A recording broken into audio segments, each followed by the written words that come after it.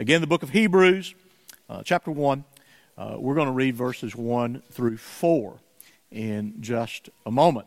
This is the third of the 5 sermons planned in which we define and attempt to explain what we call the 5 solas of the Protestant Reformation. That is 5 things that were recovered, 5 things that were confessed, and I believe still should be confessed among those who can think of themselves as evangelical, biblical Christians. Now, I have ordered these in a particular way.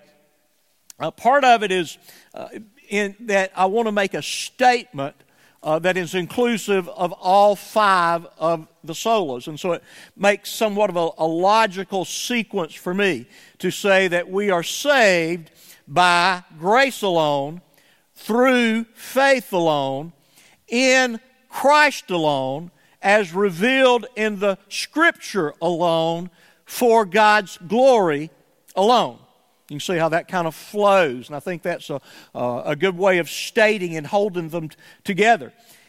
Now, sometimes I step back and I ask myself the question, which is the most important of the 5 solas? Which is the most essential? And which, if I told you to pick one, I would tell you that you were wrong, and I would argue for one of the other solas. Just so you know, if we get into this discussion after church today, you will be wrong. Just always remember that. But I guess part of it is due to the order and the way I've phrased the whole series. But I think we could make the case that the central feature, the thing that is the whole system of affirmations or confessions, the thing that it all points to is the reality of Christ alone. That now, I could step back and say, well, yeah, that's true. Our faith must be in the unique Son of God, the Savior of the world. But I could probably also step back and say that it's all done what? For God's glory alone. And I think that's a very important concept and doctrine as well as we look at life and we try to examine the challenges both personally and then cosmically, corporately. What can we say that's most fundamental? Well, that all things exist, all things occur for the sake of God's glory alone. Our salvation is for the glory of God. And so all of them are very important. All of them have an intrinsic way of informing upon the other. And today we emphasize rightly the uniqueness of our Savior, Jesus Christ. That indeed we are saved by God's grace through the exercise of faith in Christ alone. Now, I have said very little in this, repetition of the series. I've said very little in terms of the history of the Reformation. In past years, we've placed a good bit of emphasis on how the Reformation came to be and why it was so necessary, and why, or the reality that if men such as Luther had not arisen in the course of history and in the church, that the gospel would have been forever lost to us, that indeed it was obscured by the church that was in existence in Luther's day. And I've been reading a little book that the late R.C. Sproul wrote. He wrote it before he died, okay? Just so you picked up on that. But he could write a better book now, I'm sure. But at any rate, we have a book about Luther and the Reformation. It's an excellent little book, probably 100 pages long, a little paperback. But he notes in there, and I found this really intriguing, that it seems like about every 5 years, Luther hit a wall. In fact, you could go back, and we've talked about this in the past. In 1505, while traveling home from school, he is caught in a lightning storm. And he fears for his life. And he cries out, "Saint Anne, save me." And he makes the pledge, which he makes good on, that if you will deliver me from this immediate peril of the lightning storm, I'll become a monk. And much to the chagrin of his parents, he did.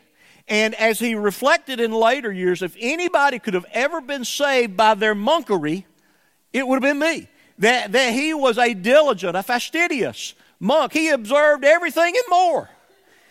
And yet, he could come to know peace of mind, to know satisfaction for his soul. And then in 1510, about 5 years later, he makes a pilgrimage to Rome. One of the ways that the church of that day oppressed people was they emphasized the value of making pilgrimages to holy places, to holy sites.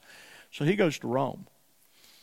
And he is absolutely appalled and incensed by the debauchery, by the immorality, by the rampant corruption that was on display among the church leadership of that day. He was literally sickened.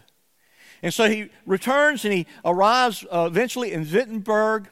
And in 1515, he has what many refer to as his tower experience. Now, sometimes you hear me somewhat kind of jokingly, but it's a very serious point. You better watch out when you go study the Bible, because it'll change you. It'll change your opinions. It will change your worldview. It will change your behavior. It will change your attitude. It's incredible what Word and Spirit does in the life of those who know Christ, and even for those who don't know Christ. It is the Word of God that's instrumental in bringing us to this place of faith in Christ. Luther happened to be teaching. He was already a scholar, already a doctor. He's teaching in the school there in Wittenberg, and he's teaching the book of Romans. And he is perplexed, and he is overwhelmed. And he comes to that statement in the first chapter of the book of Romans where the book of Habakkuk is quoted, "The just," or the righteous, "shall live by faith." And he is incredibly perplexed by this, and he thought of it in this way, that God is a righteous God, and as a righteous God, he cannot condone a sinner such as myself, a sinner that committed his entire life to supposedly serving this God, a sinner that's been so fastidious about doing all of the things that are demanded of monks, and yet I am a miserable wretch. And I think that I hate the God of the Bible. But in those days of great anguish of soul, he came to understand that this righteousness that Paul spoke about so eloquently and developed so well for us throughout the book of Romans was a righteousness, it was a status that was granted to sinners who believed in Christ for salvation. It was the imputed righteousness of the Lord Jesus Christ himself that was given to those who were guilty, and they were granted a new identity and a new status before God. And when that reality broke upon his heart and his mind, not only was maybe very likely in those moments he reborn, but the Reformation was kindled in that moment. The gospel in Luther's day was obscured by all manner of evil. There was the practice of simony, the purchase of church offices for people's own private profit. There was what's called sacerdotalism, which is the idea of the priest being necessary and essential to one's salvation through their dispensing of the sacraments. And so all of these things were utilized to oppress people and deceive them. We've all heard about the sale of the indulgences and how the little ditty, when a coin in the coffer rings, a soul from purgatory springs, okay? And so how far removed from any biblical notion of eternity, of salvation, of the gospel, how do you get to a place to where you're dispensing salvation as a commodity? But that was the church in Luther's day. And I fear while we don't really have these mystical priests administering some type of mysterious rites and demanding some type of obscure ritual so that we may be found with clean consciences and pure hands to receive salvation. I do fear that the modern church has largely lost the gospel of Jesus Christ.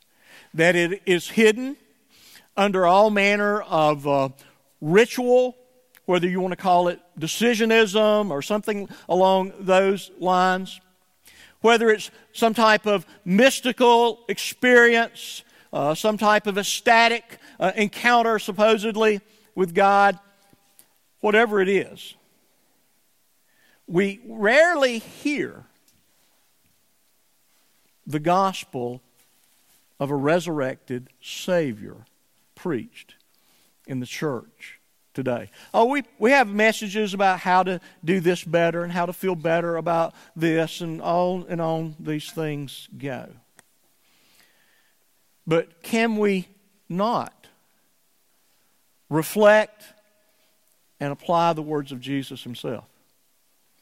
If I be lifted up, I will draw all men to me. If Christ and Christ alone be exalted, be proclaimed in our midst, his promise is what? He will draw all men to him. So let's look this morning at the third of the five solas of the Reformation, that is Christ alone. Hebrews chapter 1, verse 1. Long ago, at many times and in many ways, God spoke to our fathers by the prophets. But in these last days, he has spoken to us by his Son, whom he appointed the heir of all things, through whom also he created the world. He is the radiance of the glory of God and the exact imprint of his nature. And he upholds the universe by the word of his power. After making purification for sins, he sat down at the right hand of the Majesty on high, having become as much superior to angels as the name he has inherited is more excellent than theirs. Pray with me, if you will. Father, once again, our confession, our prayer, our plea, our desire is that we would see Jesus. We would see him as the one in whom we must place our faith, the one that you have sent into this world to reconcile fallen men, women, and boys and girls to yourself. I pray that your Spirit will be at work, first of all, within me. That, God, you would give me the unction to speak to this, your people. And, God, that you would so work, that you would so use your word, that you would convict where that is necessary, that you would comfort where that is necessary, that even you would convert where that is necessary. Our confession is indeed we are dependent upon you. And we ask this prayer in Jesus' name. Amen. So we began speaking of our salvation is the result of God's grace. That being His disposition to grant favor to those who deserve His wrath. God's grace is not only His disposition, but it is His determination to choose, to elect, to predestine, and doing that in eternity past, that in the course of history through the proclamation of the Word, He draws people to Himself so that they may believe, so that they may be saved. And this grace is the very demonstration of God's power. It is the exercise of His power to make us alive, to believe the gospel. And having been made alive, we trust. We believe that faith being, and the word we use sometimes is that of a conduit, a channel, an instrument, a device through which something passes to something else. We think of a building like this, and you see all kinds of pipes all over this building, and in those pipes are wires, and those wires conduct electricity so the various things in our building can function. And so the value really is not in the conduit so much, and it's worth talking about conduit sometime. It's worth talking about faith. We have talked about faith. But the reality, the object of the conduit is to attach us to the very source of life, to the one in whom there is life, to the one in whom the only one there is life. It is to attach us to the person and work of the Lord Jesus Christ. It is to attach us to the benefits, to the very source of life from which we were severed in the rebellion of Adam. We lost life in that rebellion, and it is through faith, it is the conduit of faith that we're attached to life itself, namely the Lord Jesus Christ. And so here in the text of Hebrews, and you've heard me mention, there are 3 or 4 passages that all of us should master. Now you know what the next thing is. That if you master a passage, you haven't mastered it until it masters you. Okay? But we have in the Gospel of John, chapter 1, we looked at it a little bit earlier in our scripture reading. You have in Colossians 1 and 2, you have in Philippians 2, and here in Hebrews 1, examples in the New Testament of the most profound and the most in-depth statement of the identity of the Lord Jesus Christ. As we saw from Acts 4, yes, indeed, this Jesus of Nazareth, the one that you crucified, that you buried, that God raised from the dead, He is the only name given among men by which we must be saved. It is that Jesus. But in theological terms, it is the Jesus who is uniquely, in a way, distinct from everyone and everything else. He is uniquely the Son of God. And so the writer of Hebrews tells us that yes, indeed, verse 1, that God had revealed Himself. God revealed Himself in the Old Testament. God revealed Himself under the Old Covenant. God revealed Himself even in creation. God revealed Himself through the prophets who spoke and wrote. God revealed Himself through the sacrifices and through the various rituals associated with the tabernacle and temple. Their very existence was a revelation of God. Even the course of history, the very providence of God in that which He rose up and that which He destroyed, even things like the Babylonian captivities, was a revelation of Almighty God. And so in the past, God spoke in any number of different ways, whether it's actions or activities or dreams or visions. God revealed Himself. But there is a now in the last days. And we've talked about that's come up a number of times recently. The last times, beginning with the first advent of the Lord Jesus Christ, okay? And so in these last days, the days of the new covenant, God has spoken, and He's spoken to us by His Son. Jesus Christ is God's full and final statement of Himself to us. If we would like to know what God is like, we look at the Lord Jesus Christ. And He is the one in whom we must believe. We must look to Him and believe in Him as a person for who He is. And I fear too much discussion in churches today about Jesus is discussion of a vain idol created by the vain imaginations of men. It is not the Jesus that is revealed in the Bible. Well, my Jesus wouldn't do that, and my Jesus wouldn't do that. Folks, let me tell you something. You better be sure that the Jesus you're speaking of is the Jesus revealed in the Word of God. Jesus said of Himself that I'm the way, the truth, and the life. And no man comes to the Father except through me. So we saw in Acts chapter 4, there's salvation in no one else. There's no other name under heaven given among men by which we must be saved. Paul wrote in 1 Timothy 2:5, for there is one God and one mediator between God and men, the man Christ Jesus. This Jesus has spoken.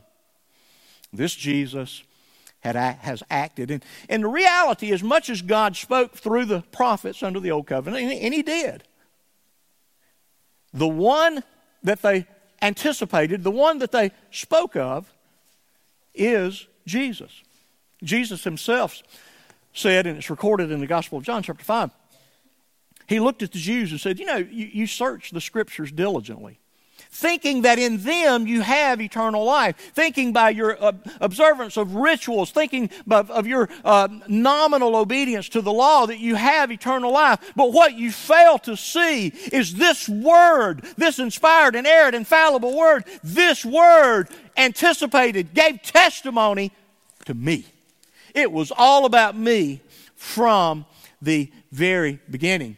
Peter preached on the day of Pentecost, particularly about David, the prophet David. We think of David as a king, and he was, but he was also a prophet. And he spoke of Jesus and spoke of Him as the one, the Holy One, who would not see corruption. The Old Testament prophets saw something unique about the promised Messiah, that He was one who in His death would not be corrupted. And again, how do you keep a human body from corrupting? Well, the best way I can think of is to raise it from the dead. And that's exactly what happened to Jesus. The Apostle Peter, in writing his epistle in chapter 1, spoke of the Old Testament prophets as those who prophesied about the grace that was to be yours, speaking of the addressees of the letter, and by extension, I believe, speaking to us. They were speaking in regards to us and the salvation that's come to us through this person and work of the Lord Jesus Christ. And the Old Testament prophets, they inquired as to the person and the time the Spirit of Christ in them was indicating when they predicted, when they spoke, when they wrote of the suffering of Christ and the subsequent glories. They were looking forward. They were anticipating. They believed that there was one who was to come, who would be the Son of David, who would be the rightful king. And while the contemporaries of Jesus' day missed it, one who would suffer and die and be raised from the dead. And so this one who has spoken, the Son, the unique Son, is indeed the appointed heir. Now, we see in verse 6 of Hebrews chapter 1 and also in Colossians 1:15, the Greek word protokos, firstborn. Now, this is where a great number of individuals and movements have gone off the rails. Firstborn. And they will attach, or they will develop the idea that Jesus is of the created order. That He indeed was born originally and initially when he was conceived in the womb of the Virgin Mary. And that would be an era. The modern day Jehovah's Witnesses make that era, that Jesus is in some sense divine, but he's a lesser created divinity. And so, no. That the protokos is a word that is indicative of the rights that Jesus has as the firstborn, as the monogenes, the uniquely begotten of the Father. Not begotten in time, not begotten just because he was conceived in the womb of the Virgin Mary by the work of the Holy Spirit, but begotten in eternity past and eternally begotten as uniquely the Son of God. And so he is the heir because of who he is. He is the heir of all things because, again, the writer of Hebrews, as does the John and Colossians, also speaks of Jesus as what? The one through whom the world was created. Jesus was the agent. He was involved. He was active in creation. And again, here in our text, he created the world, and what else did he do? He upholds the universe by the word of his power. So he has designed the earth, the creation, the entirety of the cosmos as it is, and he keeps it functional. It continues to work. And just kind of an aside, how is it that there can be anything that we would think of as science or even mathematics? How can there be an order, a predictability? If you do this, that will result. I mentioned conduit a moment ago. How can we know that if we stop up a river and run that river through some things that spin, and those things that spin are magnetized, and it does something to wire, and then you run that wire to Timbuktu, and you flip a switch, lights will turn on? That's because there's an order to creation, and that order was put in place by Jesus himself. There's a predictability as to how things work. And so here we see he's the heir, he's the creator, he's the sustainer, and we also see that he is the redeemer. After he made purification for sins, he sat down. And so, as the Son, he was conceived by the work of the Holy Spirit in the womb of the Virgin Mary, and he is truly, and he is uniquely God. And the language here again, go back to verse 3 of our text. The first thing it says, he is the radiance of the glory of God. That's an interesting word. The Greek is apogsma. And kind of an unusual word. I'm not real familiar with it. And there's a question among those that define these words and interpret these words. Is it a word that describes radiance, which would mean it would be something that would emanate from Christ himself? Is it a word that describes the reflection, that is, that Jesus, being the perfect man that he is and uniquely God, reflects the glory of God? Or does he refract the light of God? Does he bring God into focus? It's interesting. I'll just leave you to think about it because I think it's all three, actually. But certainly, as God, he radiates, so he is a source of the light in the world. He is certainly reflective of the light of the Heavenly Father. And as we said a moment ago, I believe it was Heath that prayed, when Jesus told the disciples, if you want to see the Father, just look at me. And so there's a way that the light of the Heavenly Father is refracted in the person and work of the Lord Jesus Christ. And we see with precision, with excellence, with clarity, who God is in this one who is the radiance of the glory of God, the visible glory of the essential nature of Almighty God in the person of the Lord Jesus Christ. And then he is the exact imprint of his nature. Now that word exact imprint is the word from which we get character. Okay? Karatos in the Greek. And it was used sometimes to describe what was done when you took something like a metal die and put an imprint in clay or wax, okay?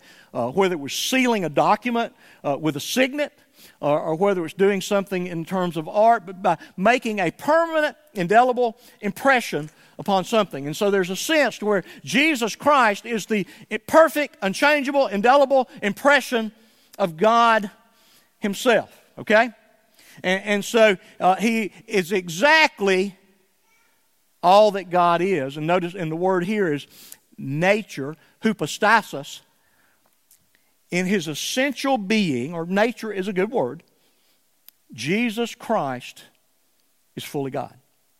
He has all of the essential qualities, all of the attributes of God, okay? He is omniscient, knows everything. He is omnipotent. He has all power.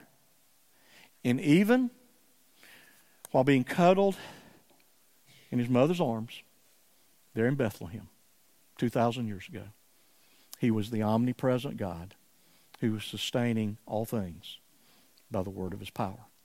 Now, folks, if that don't stretch you just a little bit, it should. You're not thinking about it. But He is, the presentation here, the confession here, consistent with other passages, is that Jesus Christ is fully God.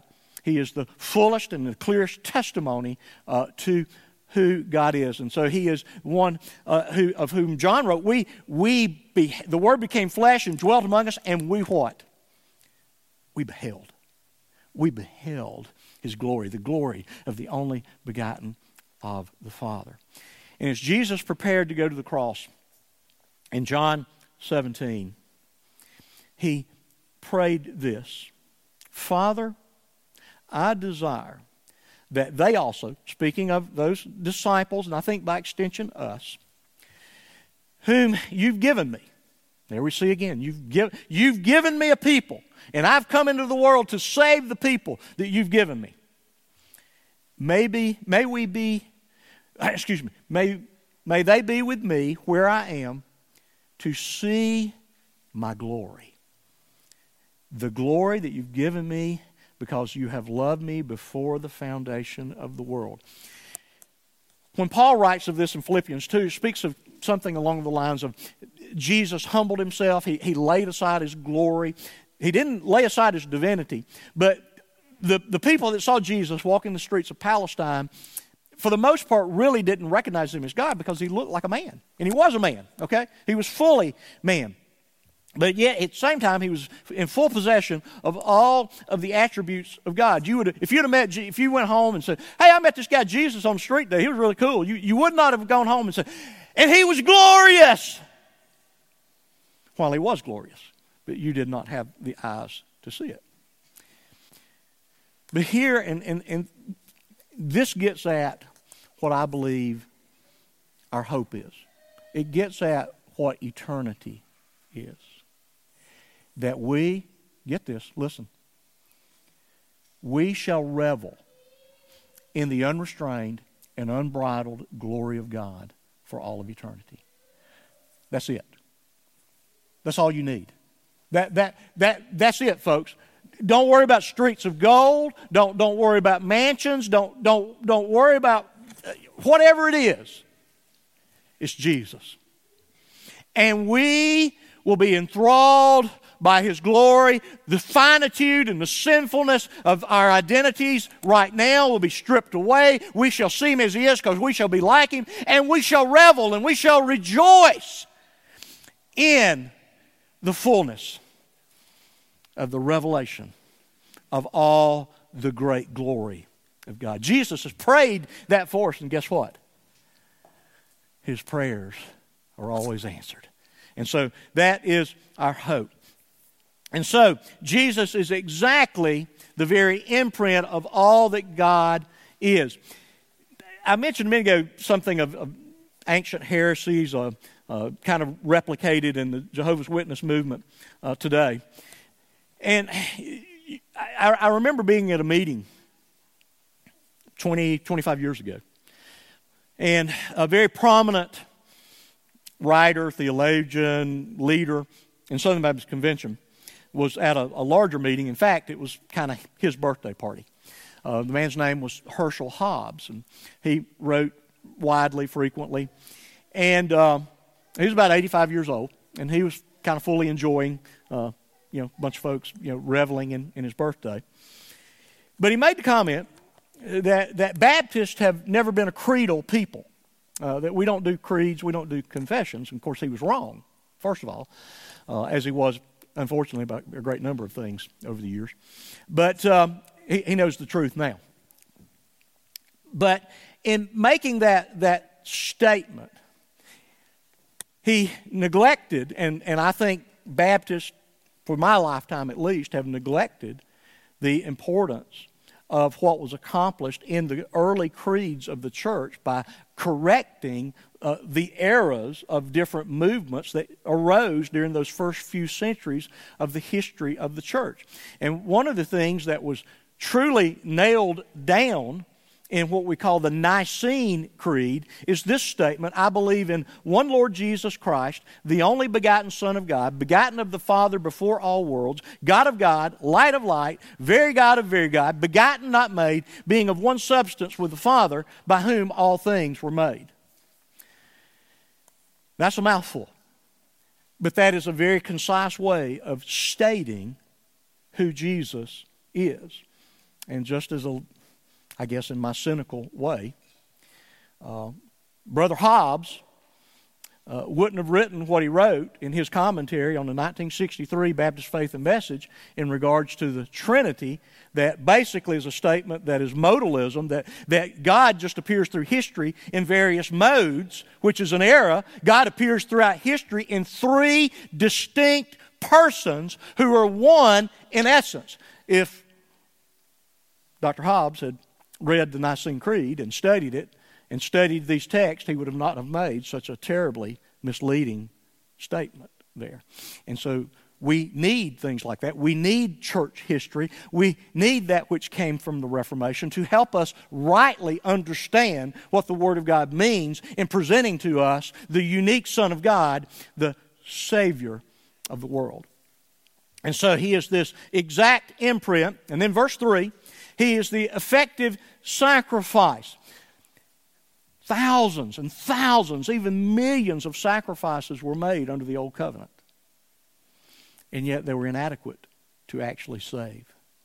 It is only through the once and for all offering of the unique Son of God there at the cross of Calvary that sins can be purified. Notice there in verse 3, after making purification for sins. And notice what he did after he made that purification. And the Greek word is catharsis. We get the English word catharsis from that, a cleansing. Jesus was the only one that could ultimately cleanse from our sins. He did it with the once and for all sacrifice of his life at Calvary. And I love this part. And he sat down. I'm done.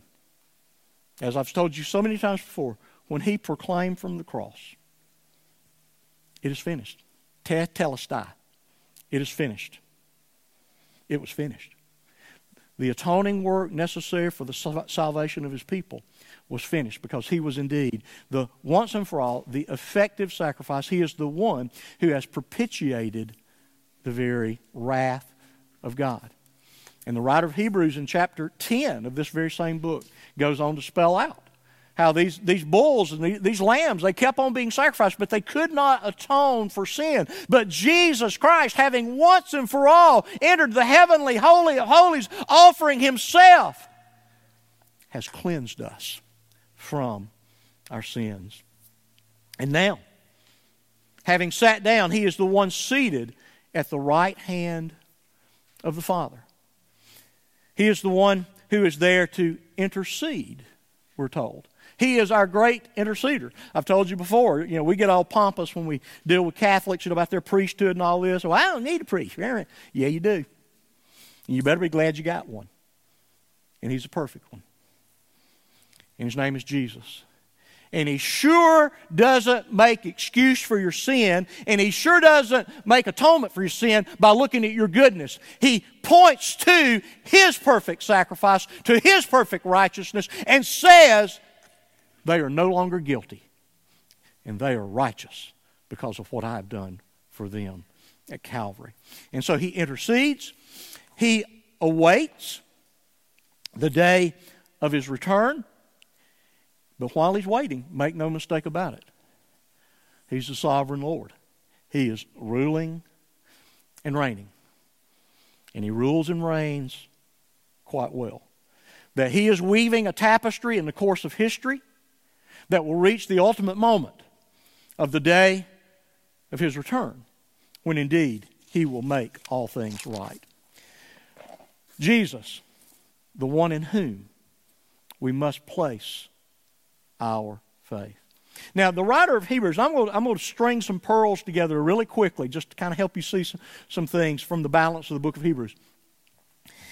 The point of the book of Hebrews is simply Jesus is infinitely superior to everything that came and everyone that came before him. That in his person and his work, he has surpassed all that preceded. And the first point he makes there in verse 5, he's superior to the angels. There's no one else. God never spoke of and to the angels like he's spoken of his Son. And he goes on in chapter 3, beginning in verse 6, that Jesus is superior to the great man Moses. That, yes, Moses was great. He was faithful as a servant. But Jesus is faithful as a son. And that this Jesus is greater than all of the high priests that ever came before him. Turn to chapter 4 for just a moment. I want you to look at something quite quickly. Like I say, we're just kind of stringing some things together because I want you to see how who Jesus is intrinsic to what he has done, and both of those are integral to what it means for us. Now, again, look at chapter 4, verse 14. Since then, we have a great high priest. I'll remind you, his name is Jesus, who has passed through the heavens, Jesus, the Son of God. Let us hold fast our confession, for we do not have a high priest who's unable to sympathize with our weaknesses. He was a man. He understands what it's like to live in a fallen world, but one in every respect has been tempted as we are, yet without sin. Let us then with confidence draw near to the throne of grace, that we may receive mercy and find grace to help in the time of need. Particularly as it pertains to the Day of Atonement, the priests were incredibly sober, literally sober, but they were incredibly sober, metaphorically speaking, as they entered, because they did not know that they would ever exit the Holy of Holies. They were fearful that the holy wrath of God would break out against them were they to be inadequate in their offering of that sacrifice. And now Jesus, because he has once for all sprinkled his blood on that mercy seat there in the Holy of Holies and has pronounced it is finished, we don't approach with the fear and trembling of those that went before us. We approach with confidence, knowing that as we approach the very throne of God, that we find mercy and grace because of what Jesus has done for us. So he is superior to all the high priests that came before him. No matter how good they were, he is better. And here's why.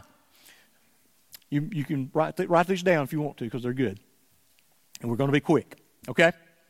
Because he was of the better order, chapter 5, verse 6, he was the order of Melchizedek, okay? Superior order. He united the office of priest and king and prophet, according to Hebrews chapter 7, verses 1 through 3. He mediates a better covenant, better than the old covenant. I get into these discussions quite often about, well, why is the new covenant better? And I usually go down the track of this is the danger of the health and wealth. They confuse the covenants and they make claims that are things that are associated with the old covenant that are not part of the new covenant. But I want you to understand this. The new covenant is superior because the new covenant was put into place by a better mediator. It has a better sacrifice. It has better privileges. It has more powerful implications because there is a fuller presence of God in our midst here today than there ever was in the temple or tabernacle under the old covenant. We have greater personal power. We have the law written on our heart that we are a more influential kingdom because we have been internally transformed by the reality of the law upon our heart that is our privilege under this new covenant, making us a far more distinct kingdom. You know, if you walked around Old Testament Israel, you would be shocked at the immorality, at all of the evil that was just all over the theocratic kingdom. You really couldn't tell that these were uniquely the people of God. Now get this. Get this. We're often told by the research institutes and the opinion polls, well, Christians are no different than anybody else. They do the same things. They're homosexuals, they have abortions, they get divorced. You go down the laundry list, they're the same thing. But you better be careful how they're defined Christian. Because I'll guarantee you this. Those that are genuinely converted, those that have personal faith in the Lord Jesus Christ, those whose faith is put into practice on a daily basis of going to the Word of God, of praying to that God, of participating in the life of a church, their lives are distinctly different than everybody else. Guarantee it. Promise you it's different. So don't believe the polls when, they're just, no, we're not. Because the law is, this superior covenant is the law written upon our heart. He mediates a better covenant, and here's the thing, as our priest, he lives forever. The terrible thing about preacher boys is they die and pass off the scene, even when you get a good one. Same thing with priests. You get a good one, they die and pass off the scene. Guess what? Our perfect one will never die and pass off the scene. He doesn't have to deal with his own sin. Chapter 7, verse 27, he's offered his sacrifice in the true tabernacle, and that sacrifice is and was effective in delivering us to salvation. Therefore, quickly again, go back to chapter 2, verse 1. One of my dad's favorite phrases. Pay attention. Get your mind on your business. Pay attention. Pay attention to this revelation of God in the person and work of the Lord Jesus Christ. And beyond pay attention, look at verse 12 of chapter 3. Take care, brothers, lest there be in any of you an evil, unbelieving heart leading you to fall away from the living God. I sat in our children's Sunday school class this morning. Miss Tiffany taught our children. And I have to tip my hat to you. Explain apostasy to children. Okay? But here's the warning right here. To the community, take care. And the example is, don't be like the wilderness generation. They left Egypt, but they never arrived. Let that be a warning to you. Let that be a warning to you. Think seriously. Take care. Pay attention. Because it's dangerous out there. Strive to enter His rest. Chapter 4, verse 11. Here's the thing. Everything that lives strives. Everything that lives struggles. It struggles to continue to live. That's the reality of the spiritual life as much as it's the physical struggle of the physical life. Leave behind the elementary teachings. Enter the holy places with confidence. Draw near. Let us hold fast our great confession. Let us consider how to stir one another up to good works.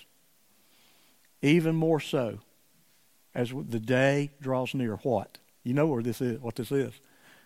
Not neglecting the assembling, the gathering of ourselves together. Why? Because we just need to do these rituals, and you just need to be in church because if you're not in church, you're going to be doing something fun. I don't want you to do anything fun. You got to be miserable to get in heaven. Because it's a discouraging world, and we need to pay attention, and we need to take care, and we need to be sure that our faith is resting in this one unique person, the person, the Lord Jesus Christ, because it is to Him that we're looking to as the author and finisher of our faith. The writer goes on to tell us chapter 10. If we go on sinning after having the knowledge of the truth, what else is there? If the sacrifice of the perfect Son of God is not enough, what would be? Again, pay attention. Now he says this to us. He says, recall, remember. I say to you gathered here today, don't throw away your confidence. That I am confident of better things for you. Because you have what? You have placed your faith in the eternal Son of God. You see that great example in Hebrews 11 of the faithful. And here's the thing. Here's the upshot of the faithful. They didn't fully appreciate and receive everything that was promised. This life, yes, you can be fully saved and you can have the full sense of the knowledge of the Lord Jesus Christ, but this is not all there is. And we live in this world by faith. We even see the reality of our own salvation through the dull lens of a window. We see it smudged through the lens of our own sinful lives. And so we must always be careful to focus our attention on that which radiates the greatness of God Himself. Jesus Christ, our one and only Savior. If I look to myself, and I have to sometimes, I despair. I really do. Even after trying to do this for 50 years, I still see sin. I still see the evidence of my own depravity. You know what that forces me to do? Look to Him.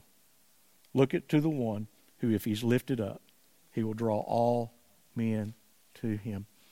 As we're told in the conversion of the great English preacher Charles Spurgeon, as he heard this sermon preached from Isaiah 45, look to me, all ye the ends of the earth, and be saved. Look unto Jesus, Christ alone, the one and only effective sacrifice for our sins. Let's pray. Father, how we thank you for this testimony of yourself, to yourself, given for our good. God, would we see you as the one who is indeed high and lifted up, the one who indeed rules and reigns, the one who has sat down because you have made the sacrifice through which we are saved. As we look at our world, we look at ourselves. We are dismayed, we're discouraged, we're distressed. And that's why we must fix our eyes upon Jesus, the one who is indeed the author and the perfecter, the accomplisher of our faith. May we see you as high and lifted up. In Jesus' name we pray. Amen.